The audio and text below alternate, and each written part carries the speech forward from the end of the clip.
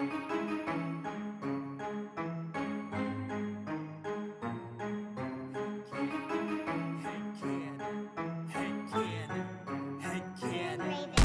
you wanna play a game? Do you like scary movies? Do you wanna eat some brains? Is your chainsaw arm groovy? How bloodthirsty could a talking plant be? Eat your liver with some fava beans and a nice Chianti. Come play with us forever, cause down here we all float. I never drink wine, so you're gonna need a bigger boat or a throat to choke. Whether you're in the prim or dairy, got red rum where you bled from. Put your dead son in a cemetery. It's him or Carrie. Be very afraid you'll be our number one fan and get carried away.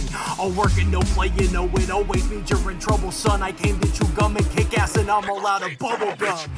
What if Quint killed Jaws' father? What if the Blob's body was marijuana? What if the leprechaun got a job as a bank guard? What if the Wolfman had a cowbell instead of every scary movie made since Oscar Wilde was writing letters had canon to watch them all and tell you how to make them better. So put your earbuds in and forget what you're planning. It's time to take our heads and shoot them out of a cannon. Shoot them out of a cannon. Shoot them out of a cannon. Shoot them out of a cannon. Shoot them out of a cannon. Shoot them out of a cannon. Shoot them out of a cannon. Shoot them out of a cannon. Shoot them out of a cannon. Head cannon. Welcome to Head Cannon. We have tonight we have a very special guest, Claire Saskowski. Did I pronounce your last name correctly, right? Saskowski? You did. Okay, Yes. Yeah. Saskowski. So it's good to see you again. I haven't seen you in a long time. I know you from the Chicago improv scene. Primarily, we just worked together at IO, right? Was the main place we did stuff? Yeah, grad. I think we started. We maybe level 4 class. Is that when we met? Does level 3 or 4 sound? That sounds right. Sounds about right. And then through grad shows, right? Yeah, because we were in that last class together, I think. And it's weird because IO does it so differently, where like every class is different. Have you been through Second City's program? Did you go through their conservatory? I did not. The only other program I did was Annoyance. Annoyance. Okay, I haven't done anything at Annoyance other than use their bathroom once. I went there. there was an Great bathroom. Yeah, great, fantastic bathroom. Actually, Mick Napier himself led me to the bathroom. Did he do magic tricks in the bathroom? I feel like he did, but I'm not supposed to talk about him. It was okay. I signed an NDA. Oh, but so at Second City, their conservatory program, it's not a hard commitment, but they really want to, as you go through the whole program over the course of the whole year, they want you to commit to the same day, the same time, so you'll be with the same people at every level of the class for the whole year. That's good. Which is, it has pros and cons. I mean, it's good and bad. You know, you get really tight with those people, but you don't get to know as many people and do stuff with as many people, you know? Yeah, and that was kind of one of the things that with Annoyance was the beautiful thing about that was I went with most of our class, went through the whole program together. Some people decided to branch off at some portions just to meet other people, because you get in the same group. On the one hand, you get really good chemistry, and you get that group mind going. You get to know your teammates really well. But on the other hand, you kind of become this group confined to those people. So I see both ways. IO was a lot of different people, and then Annoyance was one group, and I enjoyed them both so much. So. Right. Yeah, nice. And do you want to do kind of an introduction to yourself, kind of who you are, what you do, whether professionally or improv-wise, or, just explain yourself to us as you see yourself right now. Yeah, man.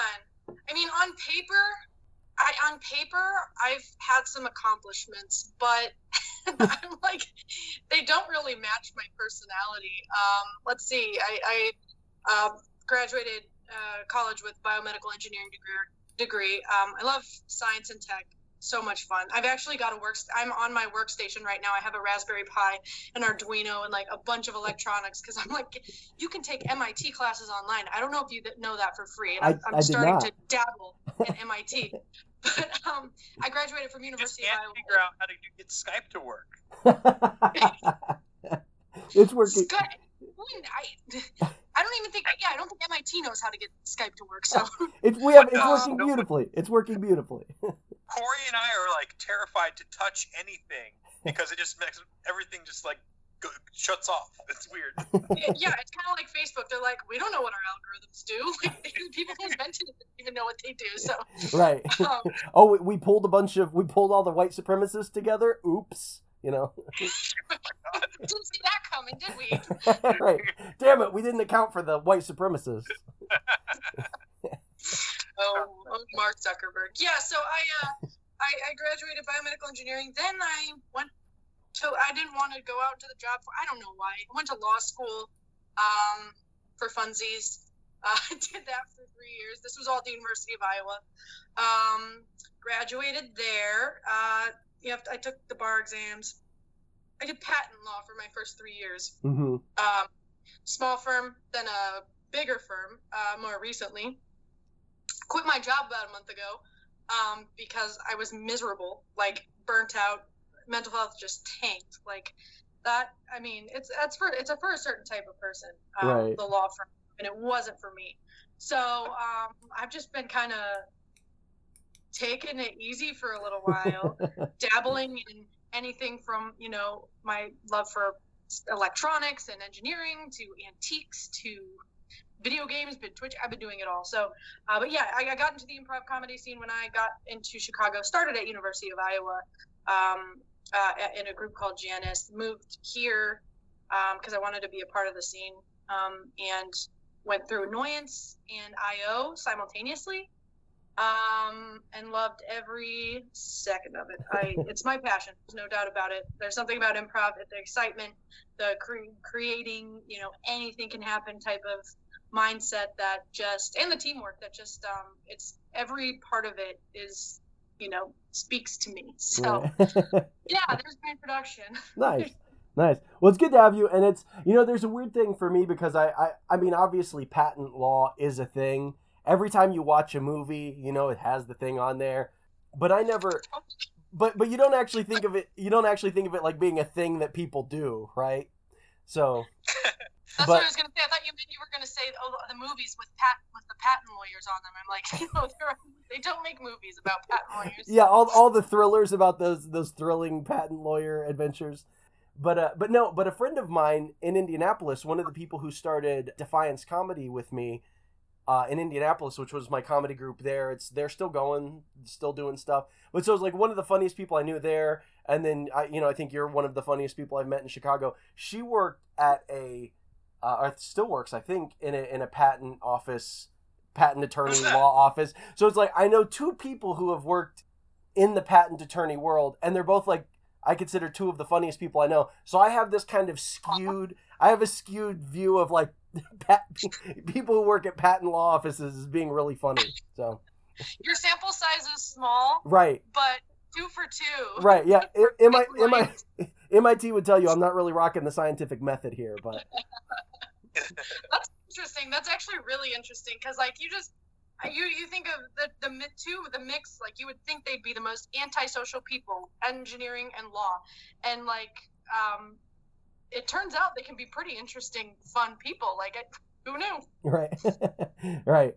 So tell us about the movie you chose. So you wanted to watch Shutter Island, 2010 movie, Martin Scorsese. So what made you choose that movie? I think it was just on one of those, like in your smart TV, you have the bar of movies, and it's like pops up, and it's like, you might like this, or it was just random. I just saw it, and I was like, yeah, I've heard that's a good one, and I knew it was a psychological thriller with a twist ending. I did know because I'd read on a list, like, one of the great movies with twist endings or whatnot. So I was like, yeah, that sounds like a good one. I want to watch that. Nice. Leo, He's always good. Always great. So did you know what the twist was going into it? I didn't know the twist. I didn't know what the twist was. I just knew that there was a twist, which kind of, you watch the movie a little bit differently when you know there's a twist. Yeah. So I don't know if I would have been as detail oriented had I not known there was a twist. But knowing that, my detective hat went on. Pun intended, I guess, because I think he's a detective. But yeah, I became super aware of everything that was going on. So right. I don't know if that's an unfair advantage or not, but right. Now, Brett, had you seen this movie before? I saw it when it first came out, and then I actually, this is weird. Claire, you watched it recently? Is that right? Is that what I'm? Yeah, just last week. Yeah. Yeah, I think I watched it again for some reason, like a month ago. It's on some streaming service. I think it's on Netflix. So admittedly, I did not watch it yet a third time because I thought that'd be too many times to watch it. But just like you, watching it the second time, you totally like catch all this crazy stuff that is like happening, like kind of behind the scenes. They give you lots of Easter eggs along the way for that nice second watch. Right. This is it's a Scorsese flick, right? Yeah. And they work together on The Aviator, and I believe Wolf of Wall Street is their other collab. They've actually done 5 movies together. Yeah, so they did those. What else? I had them written down here. Yeah, so they did Wolf of Wall Street, Aviator, Departed, and Gangs of New York was the first movie they did together. Yeah. And actually, this is the only movie of those 5 that wasn't nominated for some kind of Academy Award. So yeah, the other 4 movies were at least nominated for awards. Yeah. I read that they were going to make Wolf of Wall Street, but the finances weren't available or something like that, so they ended up making Shutter Island first. Yeah. Like those. I don't know. No, I read that. No, I thought that was in it because they wanted to do it at Warner Brothers, and Warner Brothers kept pushing them back. So Scorsese was like, "Fuck it, I'm just going to do Shutter Island with Paramount."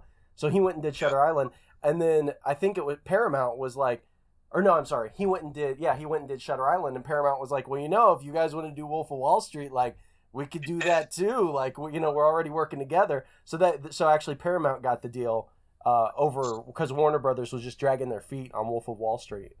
Oh. You know what I've noticed I think is pretty funny about doing this podcast is like I'll come up with a little tidbit of trivia, be like, no one fucking knows this. And then you're like, oh yeah, I know that. And then you add to it like a shit ton. It's great. I think it's funny. It's good. We know the hierarchy here. I'm not loud with trivia. No, you're fine. I over prepare maybe.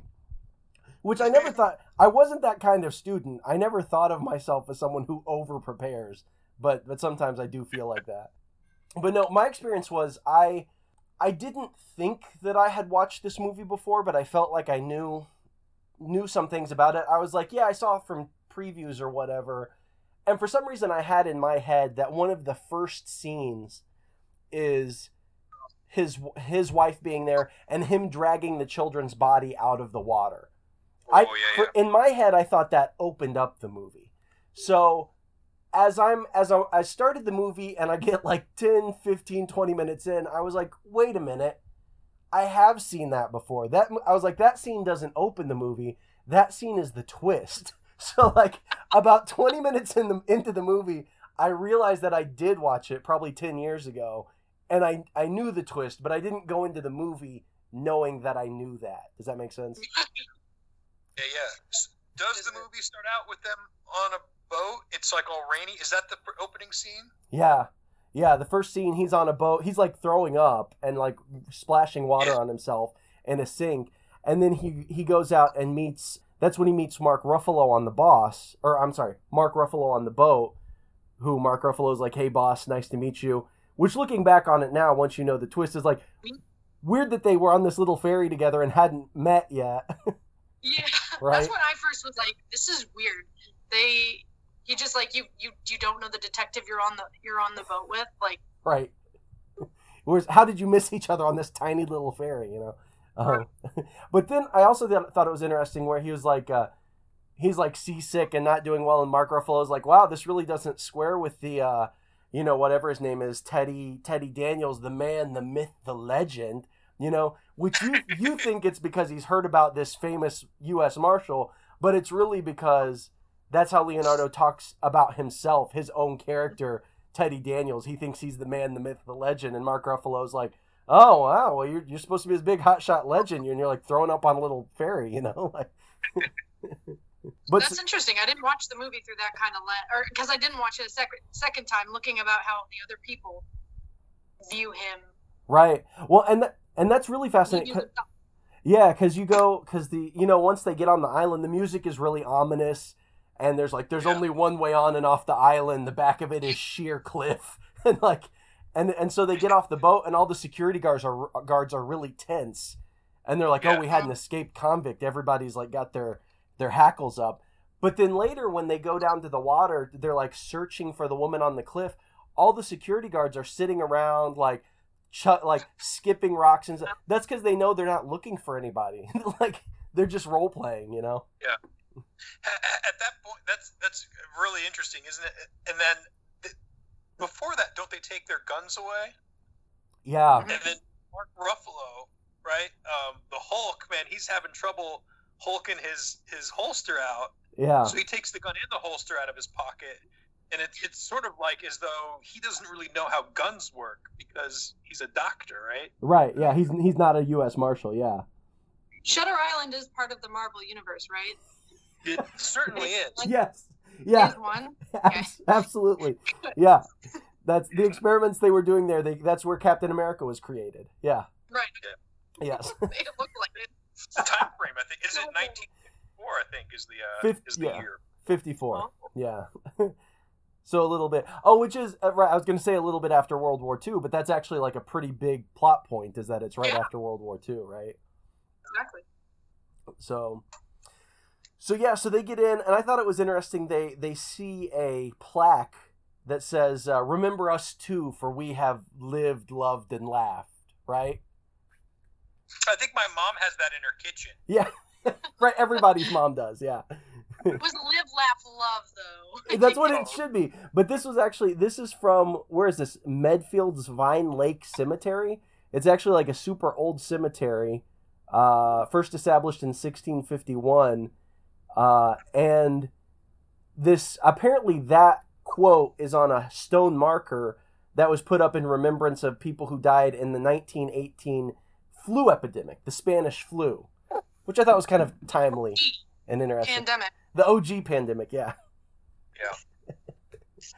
So that was out.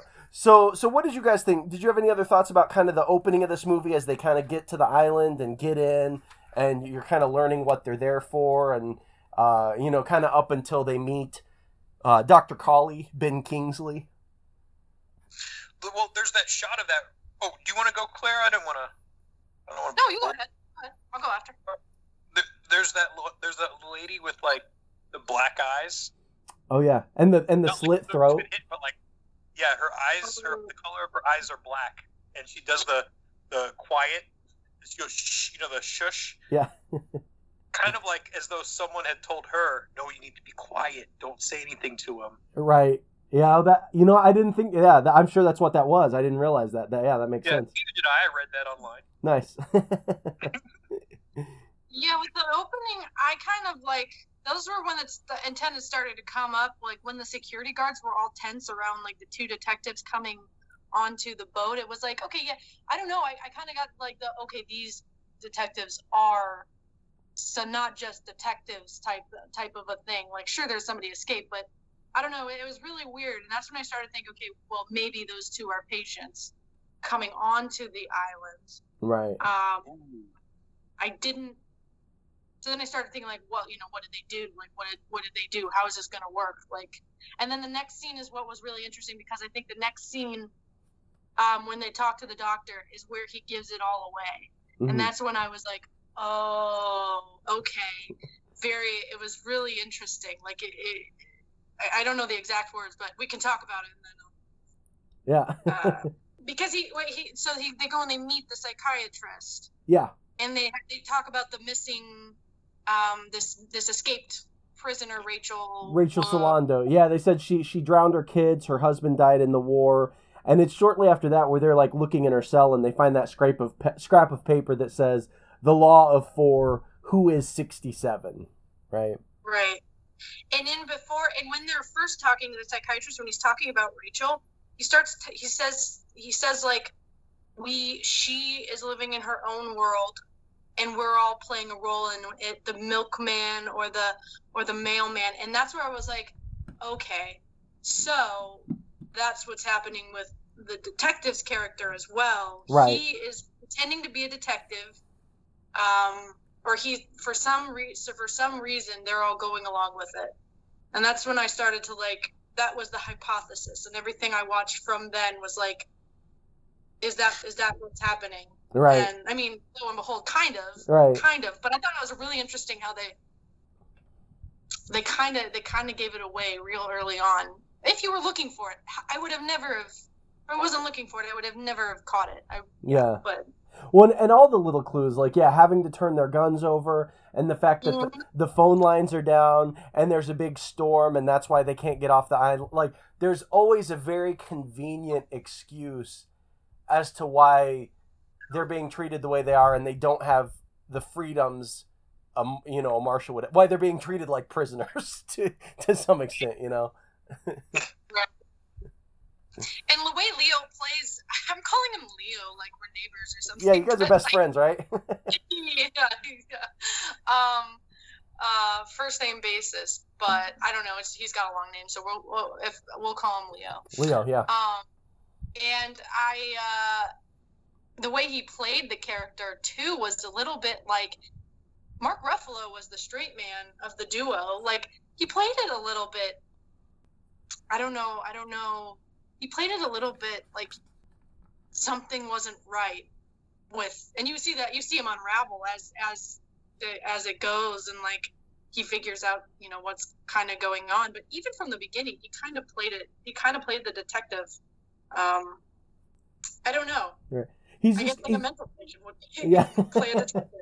Well, and he always like seems kind of aloof, right? Like nothing really ruffles his feathers. Nothing really gets under his skin. So I thought it was interesting that it's a Civil War fort, and they go to the guy's Ben Kingsley's Civil War mansion for cigars and whiskey, and that was really interesting. He was like, there was like the general who lived here built this extravagant mansion, and then when the military found out, he was court-martialed for building this ridiculous mansion that they were all in, I missed that. I didn't catch the military money. Yeah, he just like built this lavish mansion on this fucking island. I thought that was great. Just like this weird little detail, Have you guys ever been to Alcatraz? I have not, no. No. Alcatraz, it's a bit like that there. There's like the prison, and then there's like all the workers and people that the guards and stuff had their like little community. So like there's like a little strip of like, I don't know, 1930 whenever Alcatraz was in commission, but like think of like a strip of suburb, like a block of suburb just on this little island. Oh right, that makes like it prison guards. So. Is that the one? I feel like I always confuse it with like maybe Rikers Island or something. Is Alcatraz, is that the one that's in California, right? That's like in the Bay? Yeah. Okay. Yeah, in San Francisco, yeah. San Francisco, right, yeah. Okay. Yeah, like Sean Connery and the Nicolas National Cage. Treasure break in. Right, yeah. And they got the gushers, like remember that candy? They take the gushers out of the rocket. Right. It's been way too long since I've seen that movie. Oh, I wish that was a horror movie. Then we could do that one. I've never seen it, but it sounds like The Rock. The Rock with Sean Connery. It's pretty ridiculous. Yeah. Wow. The plans are in my head. Like he knows how to break, because he broke out of anyway. That's not this movie. That was Nicolas Cage's golden age when he did that. He did Con Air. Like, what was that? Like late '90s, probably. Okay. Nicolas Cage was in what his. Marvel Universe was that one? That was also in the Marvel Universe. Yes, yeah, yeah. Where Nicolas Cage was actually Superman in disguise. Ghost Rider. Though? Yeah. Oh, that's true. He was a Marvel origin character. story. Yeah. Yes, that's where he came from. But so then we had and then we meet Dr. Naring or whatever his name is, played by Max von Sydow, right? Who was in The Exorcist. He was in the Three-Eyed Raven in Game of Thrones, Blofeld in James Bond, Ming the Merciless in Flash Gordon. I mean, you can't go wrong with Max von Sydow, right? So can't go anything with a Von in it. Right. Yeah. Von Slap, Von Dam. Can't go wrong with anything with Von in it. Von Dam. I'm gonna change my name to Claire Von Saskowski. Oh yeah, shit. It command way more respect. Yeah. demand respect. I demand it. But no, that guy was great with the, and I didn't even realize at first because he's like, men of violence are my specialty, and he's being so condescending to our good friend Leo, and he's like, excellent defense mechanisms, and it's only looking back at it do you realize, it's a doctor-patient relationship. Mm-hmm. And defense mechanisms. I actually have I've started when I'm watching movies. I make note cards. Because I have like trouble paying attention and focusing. I might have ADD. I don't know, but I have to like write down words and themes of the movie to like stay engaged and then remember the movie. So if I look at my note card every once in a while, just know that's what that is. That's so dorky. I didn't realize how dorky that was until I said it out loud. No, it's fine. I've got a whole notepad here. See, I've got pages in my legal pad. Okay. But I've got a contribution to our Vaughn list. Yes. Von Halen. Von Halen, the yeah. German counterpart of Von Halen. They sing "Jump." Go ahead on the jump. Why don't you jump? Go ahead on the jump. How do you do a guitar solo in German? Eddie, you know who would know? Eddie Von Halen would know. Oh man. No, that's good. And that's actually, I think this, and the idea for this podcast might have been partly born of, so for like many months now, I've been doing, I was doing like a regular Wednesday night movie where I would watch a movie on Wednesday nights, and then I would live tweet about it. Like I would just tweet about the movie as I was watching it. And I don't think, I've got some people on Twitter who follow me, but I don't think anybody was interested or participating at all, hardly, in my live tweeting of these. But I kept doing it because it was something that I enjoyed. And yeah, it helped me pay attention to the movie and retain it and experience it in a different way. So as Brent and I were talking about like how we wanted to change the podcast and what we wanted to do as we transitioned from Danger Explosion to Headcanon, I think that was one thing where I was like, I enjoy watching movies in more this like analytical way where I have to comment on it or talk about it later. Or at least for me, like I just watch it differently, Yeah, absolutely. Yeah. Yeah. And it's fun to like even do some like extra research about it as well.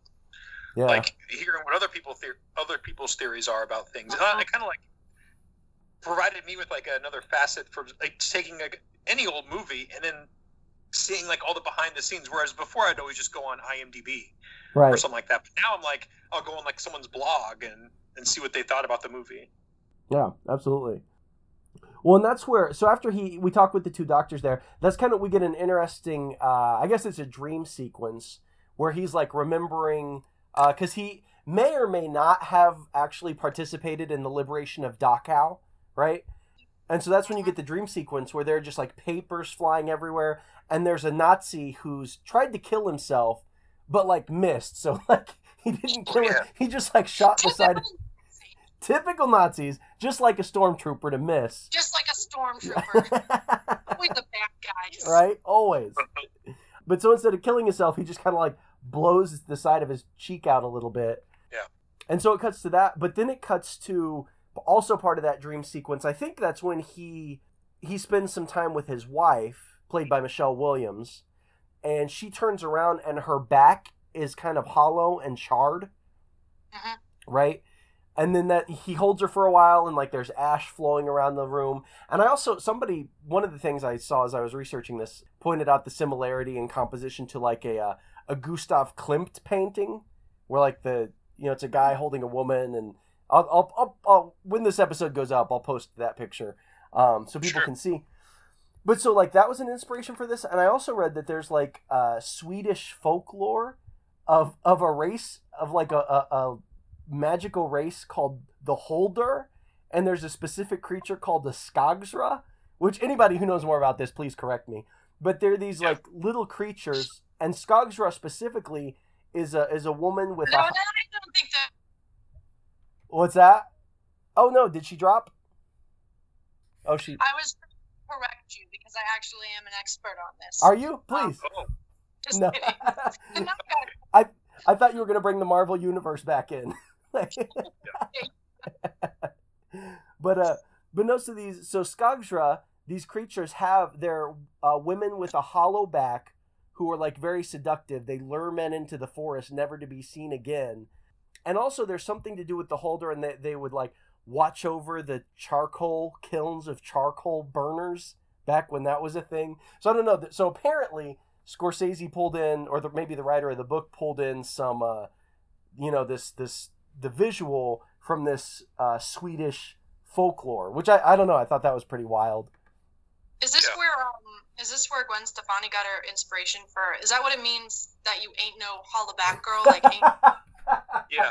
is that Yeah. where it Yes. comes from? Yes, I ain't no hollaback girl. Yeah, I'm not a Swedish folklore. I didn't know that was the origin.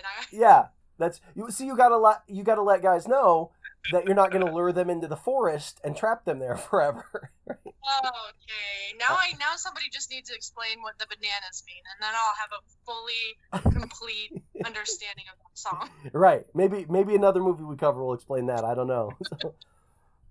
Man, I think probably for maybe the rest of my life, anytime I hear that song now, I'm gonna connect it with "I Ain't No Hollow Back Girl." So, did you guys any other thoughts, Brent? Did you have any thoughts about that wild dream sequence? Only that, like, you know what it kind of reminds me of isn't that kind of the premise in like Inception? I Doesn't he have like a wife that he visits like in dreams and stuff? Yeah. Oh, interesting. Yeah. No, you're right. That is a huge similarity. And she's also like trying to get him to like stay there in the fiction, in the fantasy, and not confront reality. Yeah. No, you're absolutely right. Yeah. Claire, you're gonna have to ask Leo about that next time you chat with him. Yeah. I'll have to see what the kind of reasoning was behind that. We don't talk about movies. He doesn't, because we don't talk about our work very much. Right. Obviously. I don't know. It's just like we're just buddies. We're trying to hang out, but right. If the timing is right, I'll bring it up. Right. No, that's fine. I wouldn't want to infringe on your hang time with Leo. I don't want you. I can see I would be uncomfortable to like, hey, let's talk about work, and he's just like, I just want to like, chill. Let it go. That. Yeah. Exactly. Yeah. I can see that. That's interesting. That's an interesting parallel, though. That's a good observation. Yeah, definitely. So that's so that kind of brings us to like, so his wife mentions Andrew Laeddis, right? She's like, Laeddis is still there. Laeddis is there, right? So that's when he has the interrogation with. First, he interrogates a guy who. Oh, what is this guy? The guy was talking about. Did I write anything down about that? Oh, yeah. This guy was the worst. This guy is weird. Yeah, he's this guy was fucked up, right? What did he cut his dad's nurse's face or something? And he was like, she asked me if she could have a glass of water in the kitchen. Like that's no big deal. And Leo's like, well, what do you mean? What do you think she meant? And he's like, she wanted me to take out my thing so she could laugh at it. It's like, oh my God, this guy is all kinds of, he's got all kinds of problems. That logic, checks out. So this is a really interesting point where they talk to Mrs. Kearns, right? He interviews Mrs. Kearns, the woman who killed her husband with an axe. Mm-hmm. So do you guys have any thoughts on this scene? I've got a couple. I thought there was a lot here. Go ahead. Okay. Yeah, go ahead with that. Yeah, so they're talking, he's like asking her all these questions, and at one point he asks her about Dr. Sheehan, which is actually Mark Ruffalo. We find out at the end of the movie that Mark Ruffalo is Dr. Sheehan, and Leonardo DiCaprio's like asking her some questions about him, and I thought it was funny. She's like, oh no, he's very nice. He's a good doctor. He would never come on to me. And Leonardo DiCaprio's like, oh, can you describe him a little bit? And she's like, well, you might say he's easy on the eyes, and like kind of looks over at Mark Ruffalo. And then she asked for a glass of water, and I didn't realize what this meant until I was researching it later. But I did notice at the time, like Mark Ruffalo brings her a glass of water. She goes to drink. Wants to look at his wiener so she can laugh at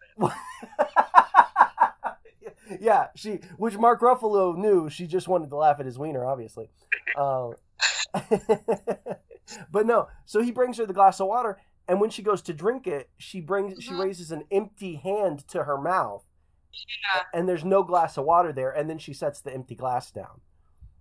I forgot about that, and I never thought about it after that.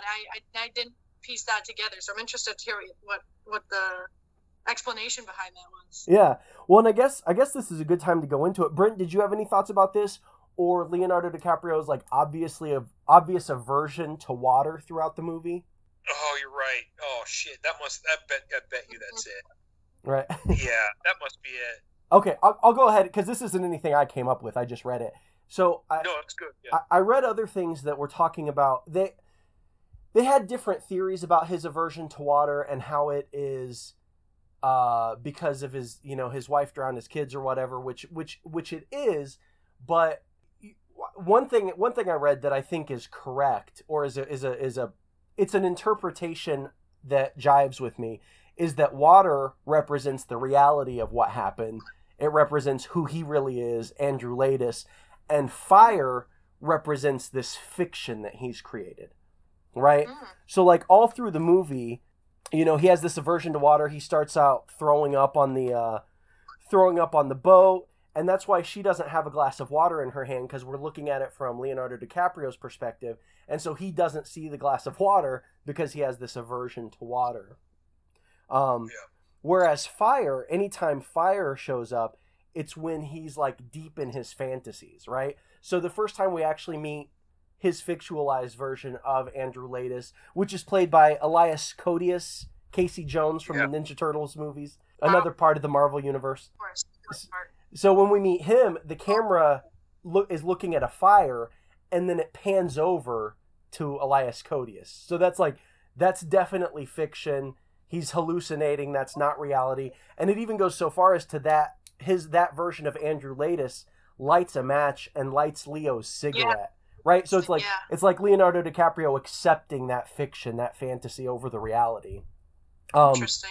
You also does that explain matches later on when he meets the other guy, that Rorschach guy? I forget his name. Exactly. Who's in like Cutters? Yeah. So when he goes to Ward C and meets Jackie Earle Haley, who was in Breakaway. Brent and I'm from Bloomington, Indiana. Brent spent a lot of time there. So if anyone's not familiar with the movie Breaking Away, it was filmed in Bloomington. Some Bloomington love there. But yeah, so when he goes to see Jackie Earle Haley, he's continually lighting matches to try and keep this fantasy, this fiction alive, that he is Teddy Daniels, right? So then his matches keep going out. And so Jackie Earle Haley, at one point, his match goes out, and Jackie Earle Haley is telling him the truth. You did this to me. Like, you beat the shit out of me. You're Andrew Laeddis. And then Leonardo DiCaprio lights another match, and that's when Michelle Williams shows up in the pin. And now he's back on his fantasy. He's hallucinating again, right? Yeah, that makes complete sense. Yeah. I thought, and two, when he's in the cave with Rachel Solando, the fictionalized version of Rachel Solando in the cave, there's a fire, right? He goes in there and she's got this fire going, and anytime the camera cuts back and forth between them, the fire is always between us and their face. So, right? So as the camera's looking at them, you're always seeing the fire lapping up at the bottom of the screen and then their face behind it. So that's like, again, he's like deep in the fantasy in that scene. That's interesting. I thought so. Yeah, it was a Definitely not something you can catch on the first watch through. No, definitely not. And that's I don't know that I ever would have come up with that. That's just that. So yeah, we meet that woman that killed her husband with an axe. Leonardo DiCaprio says that Laeddis was a maintenance man who lit the fire that killed his wife. There's a big storm. They go to the cemetery. We get scenes of him freeing Dachau. And then Mark Ruffalo, in that scene in the cemetery, he's saying they're funded by the anti-communist, what was it, the human, oh goddamn, I can't remember it, the what was it? HUAC? Something like that, yeah. The something on Un-American Commission. Basically, it was like the communist, the Joseph McCarthy communism witch hunt in the 50s and 60s there, right? Oh, the House Un-American Committee, I think is what it is. House Un-American Committee, yeah. Yeah. That sounds right. So that's kind of Is this in the mausoleum? Is this in the cemetery? Yeah, in the mausoleum. Yeah. Which I found it interesting that, like, his ability to, and this kind of reminded me, and Brent knows I'm very interested in the terribleness that is the QAnon virus that has been surging for the last few years, right? This wild conspiracy. But Leonardo DiCaprio, like, his character kind of reminded me of that. Like, no matter what happened, no matter what information he got, no matter what he was looking at, it could all be seen through this lens of this conspiracy he had created in his head, and everything could be explained away through this wild conspiracy he designed that had no basis in reality. Right? Right. Yeah, he did always have something to justify it with. I'm trying to see where this was when they're trying to get out of the storm. Yeah, and then the guards all pull up. You know, Mark Ruffalo's like, what if they brought you here intentionally? They knew you were digging into this. What if this is all just a ruse to get you here, right? Right, yeah, and this was kind of a pivotal moment, because this is when he realized this. This is when he started to realize he wasn't on the island, right, to solve this case.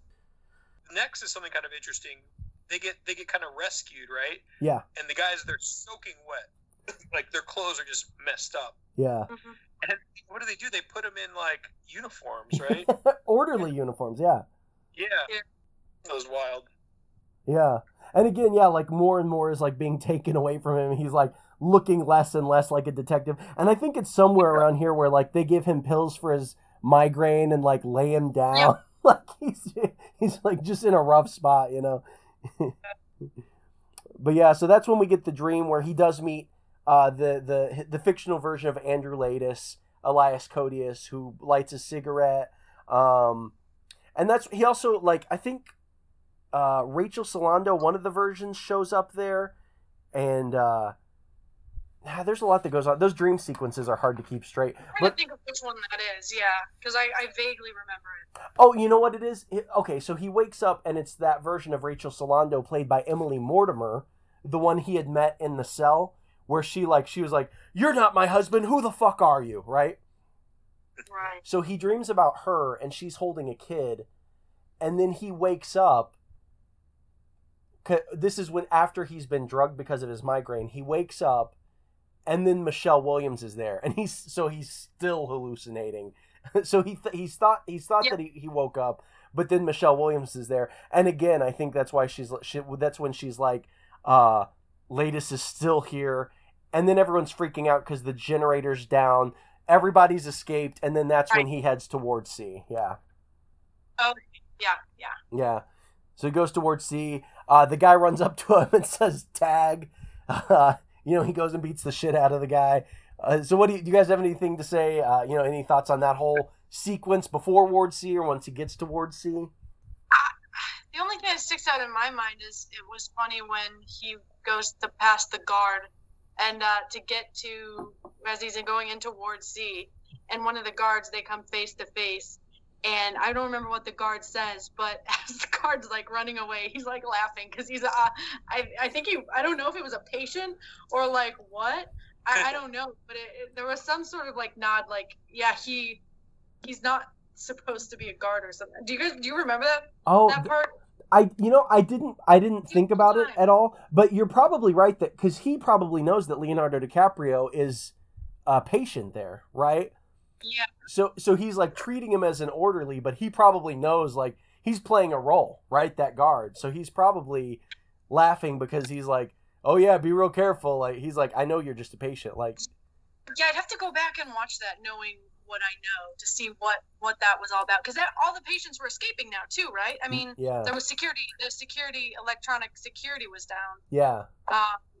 And there wasn't. So it could have been it also could have been a patient. It could have been, yeah. That's true, yeah. I don't know. It'd be interesting to go back and watch. But that's the only thing that sticks out up until that point for me. And that I thought, I could not figure out for the life of me when, what's his face, his envisionment of Laeddis I swear I thought it was Christopher Maloney for like I get 10 minutes. You know, I realized I had the same thing. Like, I get those guys confused too. I was looking up about, like, I was researching this movie or whatever, and I was like, wasn't that guy in Wet Hot American Summer? And then I was like, oh no, that's fucking Christopher Maloney. Like, yeah, I did the same thing. Yeah. Okay, good, another one. Yeah. Other than that, no, I nothing further to address. Excellent. Brent, do you have any thoughts on Ward C or Leonardo DiCaprio beating the shit out of that poor inmate who's just trying to play tag? It's got his like aggression kind of popping out, you know, as like a red flag, I suppose. Mm-hmm. Yeah, definitely a violent dude. Yeah. But yeah, that comes up after that though. Yeah. Okay, so yeah. Has he been the warden yet? No, the warden, that comes a little bit later because now he goes to the cliffs. He's trying to get to the lighthouse. He can't get to the lighthouse. He thinks Mark Ruffalo has fallen off the cliff.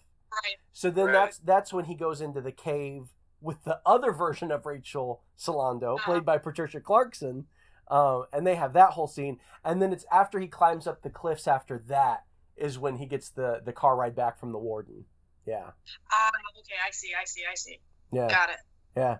So yeah, any thoughts about those scenes? The cave sequence or the car ride with the warden, which is intense. That's a fun character. Oh, I love that. I love that. I don't know his name, but the guy who plays him, you know, it's Buffalo Bill. Buffalo Bill, yeah. Buffalo Bill, right? Yeah. Most notable. In Silence of the I Lambs. know him from, he played the detective in Monk, and I loved that show so much. Okay. But I don't know, his voice is just like, right. His voice, the way he looks, like, he's such a good character actor. Yeah. Very unsettling. I loved that part. I loved that character. Yeah. And he's just so, like, nonchalantly intimidating, right? He's like, oh, violence is God's gift. You know, we're here to enact God's violence. I'm a man of violence. You're a man of violence. Like, if we tear down all these social constructs, like, and even what's he say at the end? He's like, if I went to bite your eyeball out right now, would you be able to stop me? You know, it's like, it's just like wild shit. That's awesome. Yeah, it was awesome. There must be like a list of other like gruesome things he could have said to him. Right. Maybe there's outtakes. Maybe there's a whole. I would love to see that. Yeah, if there's like 37 outtakes of him like trying different shit. Yeah, I'm gonna pull your lower intestines out of your belly button. Right. Yeah. If I asked you for a glass of water, like it didn't mean anything, but you really knew I just wanted you to pull out your penis so I could laugh at it, would you be able to stop me?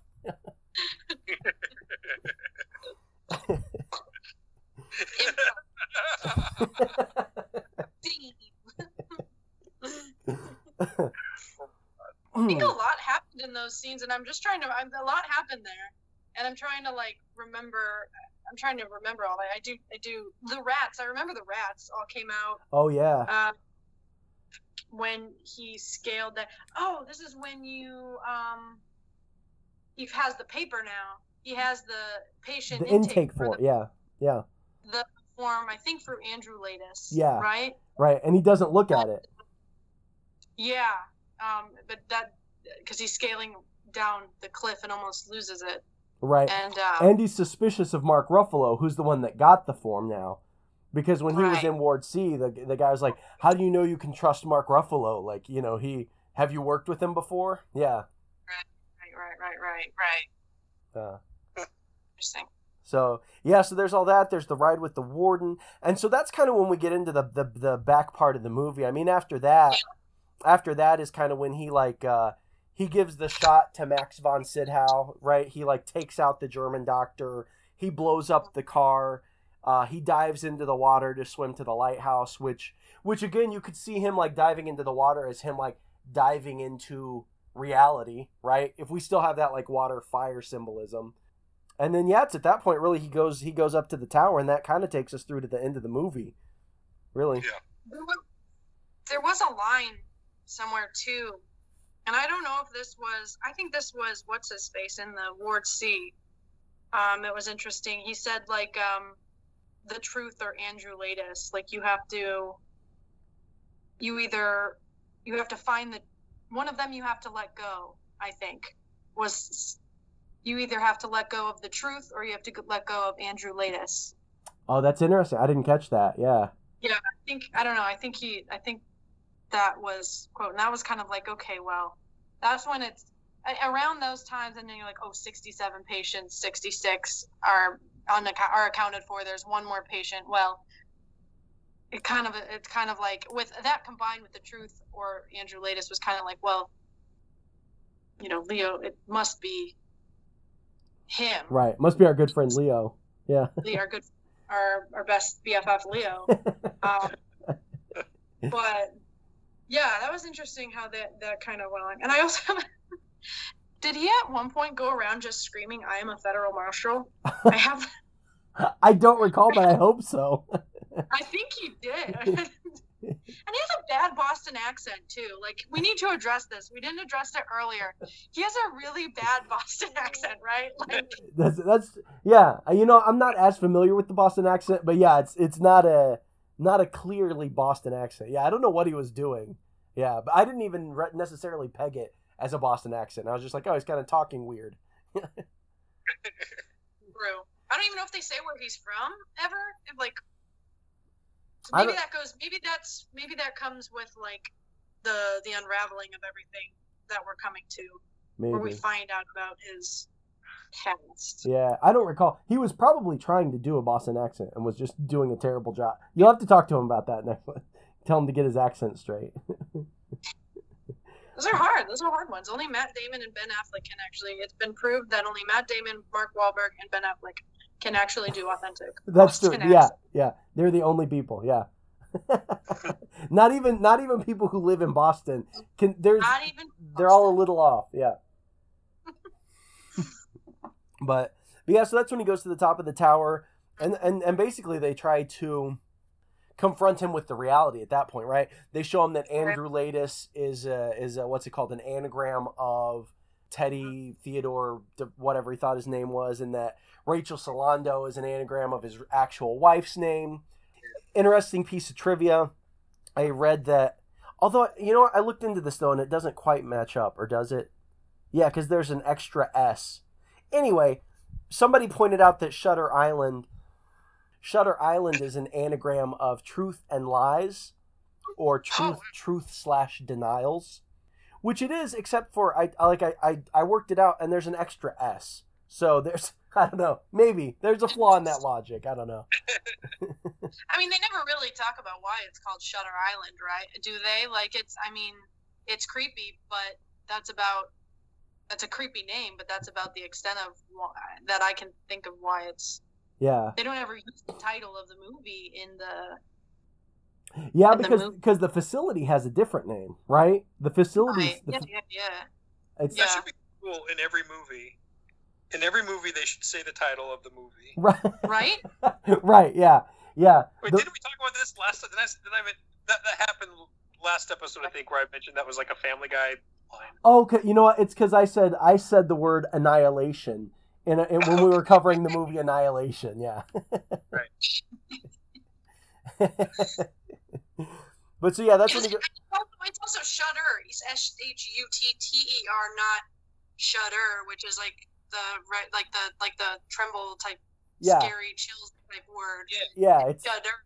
It's Shudder is like you're closing the shutters, opening the shutters. I don't know. It's interesting. Yeah, I don't know where it comes, but I think if I'm not mistaken, I think that's the name of the novel that it's based off of, is Shutter Island. I think. Okay, and I didn't know it was based on a novel. Yeah, and it's the guy who wrote it, Dennis Lehane. He also wrote for what turned into the movie Mystic River and Gone Baby Gone. Speaking of Ben Affleck, but yeah, He also wrote for The Wire for a season or so. So. But yeah, so that's when he goes up there and they're trying to confront him with reality. He tries to kill Ben Kingsley with his plastic gun. Before he realizes it's a plastic gun, he can snap in half, right? Mark Ruffalo comes in. They kind of point it all out for him, and then that's when you go to the flashback of him coming home and Michelle Williams has killed their 3 children, which. Oh my God, dude, that's a rough scene. That's hard to watch. For me, it was. It was because it's like it's this. What makes it so partly so chilling is it's this beautiful day, and like I think that they have the record player, and that's playing multiple times throughout the movie. There's some sort of thing with the record player because there's many scenes where it's just like a close up of the record player playing a song, and I don't know if it's the same song. Yeah. But then when they're at the lake house, I think there's a record playing, and it's a beautiful day, and it's just like. Something so off, and those scenes are always just the worst because they're so the juxtaposition is just so like jarring. Right. Yeah. Right. Which is why I thought I didn't even realize I had seen this movie before, and that scene stuck with me. Like I was like, oh, I kind of remember this scene. I think probably I saw it in a trailer or something. But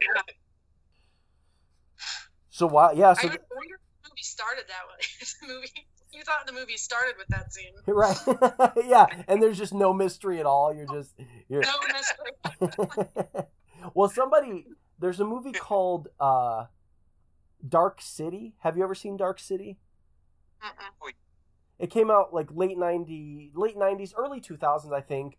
And people kind of compare it to The Matrix because there are a lot of similarities there. But the thing about it is that movie, there's a version you can get. When they released it in theaters, there's a narration in the beginning basically telling you what's going on in the movie and ruining any reveal, because I think the studio was like, this might be confusing. People aren't going to get this. We need to front load this with some explanation. And so they do. And there's a version you can get without that where the movie unfolds and you like kind of figure it out as you go along with the movie. But the way it was released in theaters, there's like, he narrates the beginning. He's like, so this is what's going on here. It's like totally ruins any experience you might have with it would be like Leonardo DiCaprio narrating this, like, so there I was, unaware that I was a mental patient at Shutter Island. I thought I was a detective, I should have been like, who's the guy from Full House?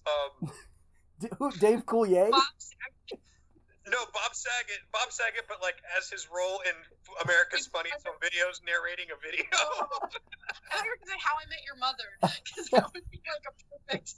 Right, yeah. Oh, man. I want to see that version. Right. If you talk about headcanon, then I want to see that version where he's just narrating from the beginning, like. Right, with the Bob Saget intro. Nice. So then we've got that terrible scene.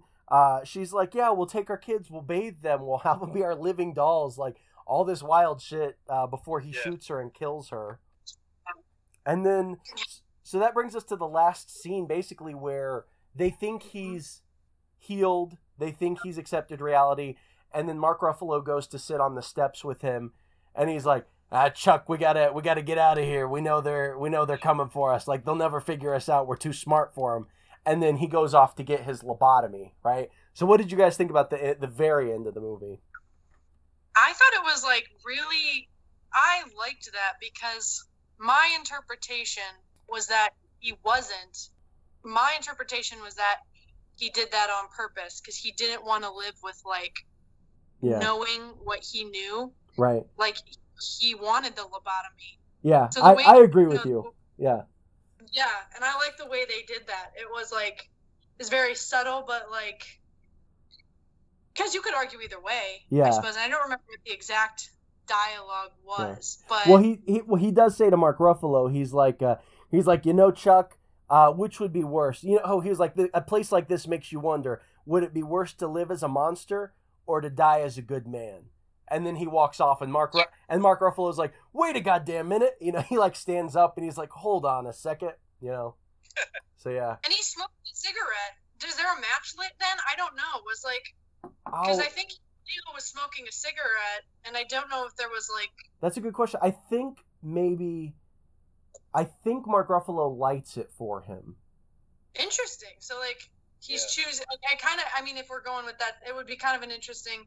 Because fire was the denial. Fantasy, yeah. So maybe he's accepted. Yeah, he's like accepting the fantasy. Yeah, I could see that. That tracks. Yeah. Interesting. Yeah, but I agree. That was my read on it. Was that he does know who he is, but yeah, he's choosing the lobotomy instead of like having to live with what he's done. Yeah.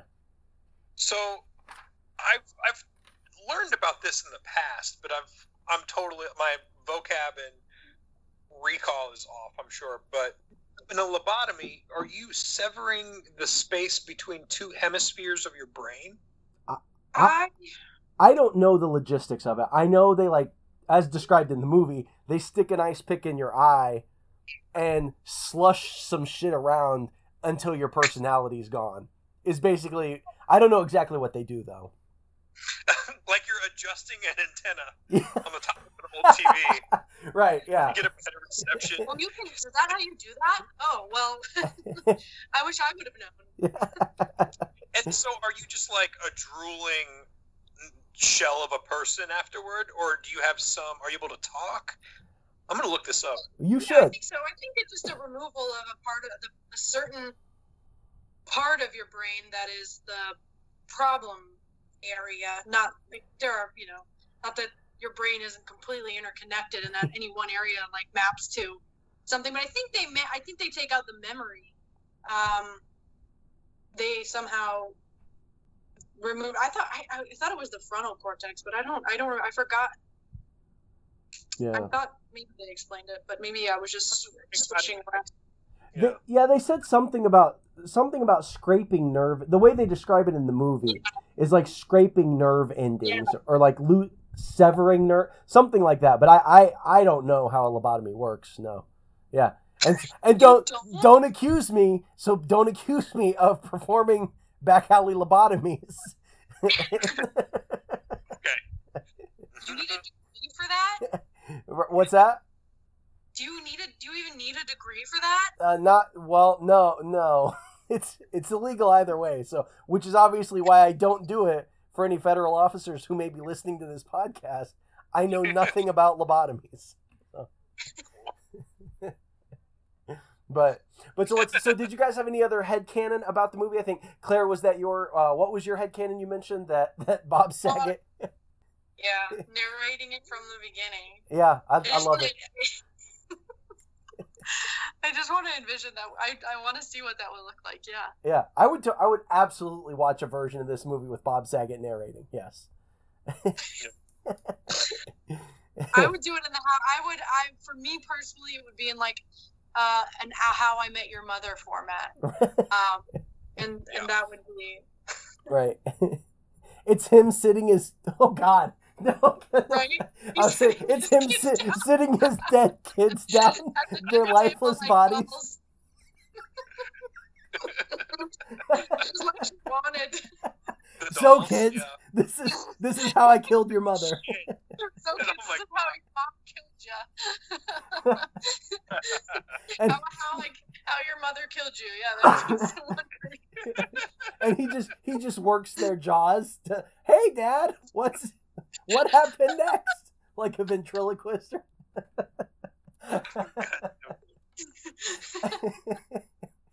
all have guns in their hands. Oh man. Absolutely. Yep, that's my headcanon. Absolutely 100%. I love it. How about you, Brent? What's your headcanon for this movie? Well, I thought about it today on my drive home from work. Mm-hmm. And I thought it'd be interesting because I've got children, and when I see the children stuff, it's kind of creepy to me. Yeah. So check it out. I was thinking, instead of kids, what if it was like pets? Pets? She drowned their pets? Well, no, I was thinking, that was where I first started, and I thought, well, what if it was fish?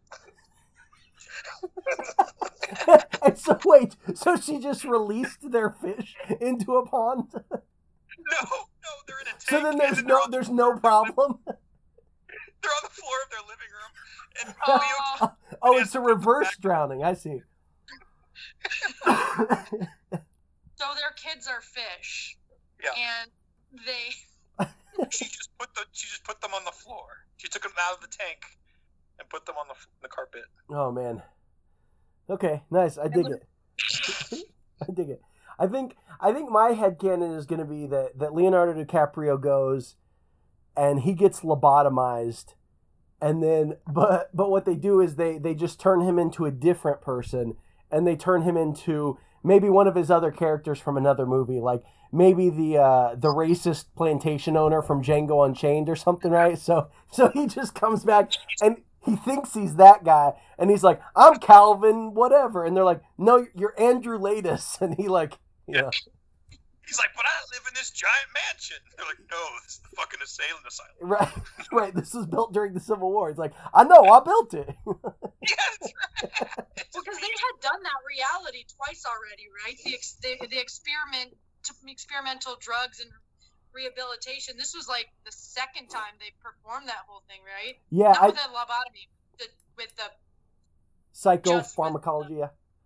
Yeah. Oh, that's right. Yeah, they had done drugs before. Yeah, and they said he had a breakthrough before, but never. This was going to be his first lobotomy. Yeah.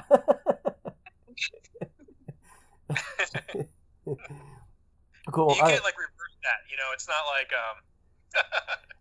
what? like an elective surgery. Right. You can't like reverse lobotomy. Like you can get like a vasectomy reversed, right? But you can't. But not a lobotomy. No. Sew your brain back. No, you can't put Humpty Dumpty back together then, no. No matter how many horses you put on the problem. Yeah. Yeah. Nice. Well, we're bumping up against time. We like to keep it at about an hour. One little interesting fact I was going to mention is this was almost directed by David Fincher before it went to Martin Scorsese. And three of the actors in this movie were also in the David Fincher movie Zodiac, which is a really good movie, I thought. But Mark Ruffalo, John Carroll Lynch, and who's the guard at the very beginning, and Elias Koteas are all in Zodiac. So I thought that was interesting, you know. Because I watched Seven right before this movie. Was that a David Fincher movie? That is David Fincher, yeah. Okay. Yeah. Interesting. Yeah. Okay. Yeah. I think his version would have been different, but also good. I think, yeah. Right. Yeah. Interesting. Cool. Yeah, nice. Well, great having you on, Claire. It's been a pleasure. This was a fun movie. Either of you, and this is the point where I don't know if if you want to plug anything or mention anything or share anything with the people where they can follow you, or if you'd rather not have people follow you, that's fine too. But yeah, anything you want to say before we get going? I don't think there's anything. I mean, none of the stuff I do is really that influential. So, how about you plug this podcast? Because where can we find this podcast? I'm asking for me. It releases tomorrow. The first episode will be tomorrow. It's just starting. Yeah. So when people listen to this episode, it'll be a few months after. The show will have dropped in the past, but for you, it's tomorrow. Right. But it's called Headcanon. So people can follow us on Facebook, Twitter, Reddit, Instagram. Look up Headcanon. On Twitter, we're at Horror Movie Pod, and Reddit, the subreddit is r/Horror Movie Pod. So. Okay. Cool. Yeah. Well then, yeah, that's great. Yeah, thanks for having me. Like, I guess my only plug would just be like, go see theater, go see shows, improv. If you like improv, I think The Annoyance is going to be popping pretty soon again. Second City, and there's a new theater. I'll plug it because it's I'm not involved in it, but I'm super excited for it. It's called the Stepping Stone Theater, and I don't know if you know, that's kind of born out of people who were part of IO and Second City. Julia Morales, I don't know, Charlie Carroll. Okay. They started this theater. It's not yet up and running, but it's going to be soon. And so that's go see theater. This one is specifically focused on like diversity and LGBTQ+. So I think it's going to be one of the new established theaters, which is super improv theater. So which is super exciting. Yeah. Stone Theater. Awesome. I think that's the website. If you want to donate to that awesome cause, then please do. But other than that, I don't have anything else going. But thank you for having me so much. This has been so much fun, and it's great to see you. I can't wait to see you in person again, right? Yeah, soon. Yeah, we'll absolutely make that happen soon. Yeah. On next week's episode, we're going to be covering the 1982 movie John Carpenter's The Thing. So be sure to check that out before next week. This has been Headcanon.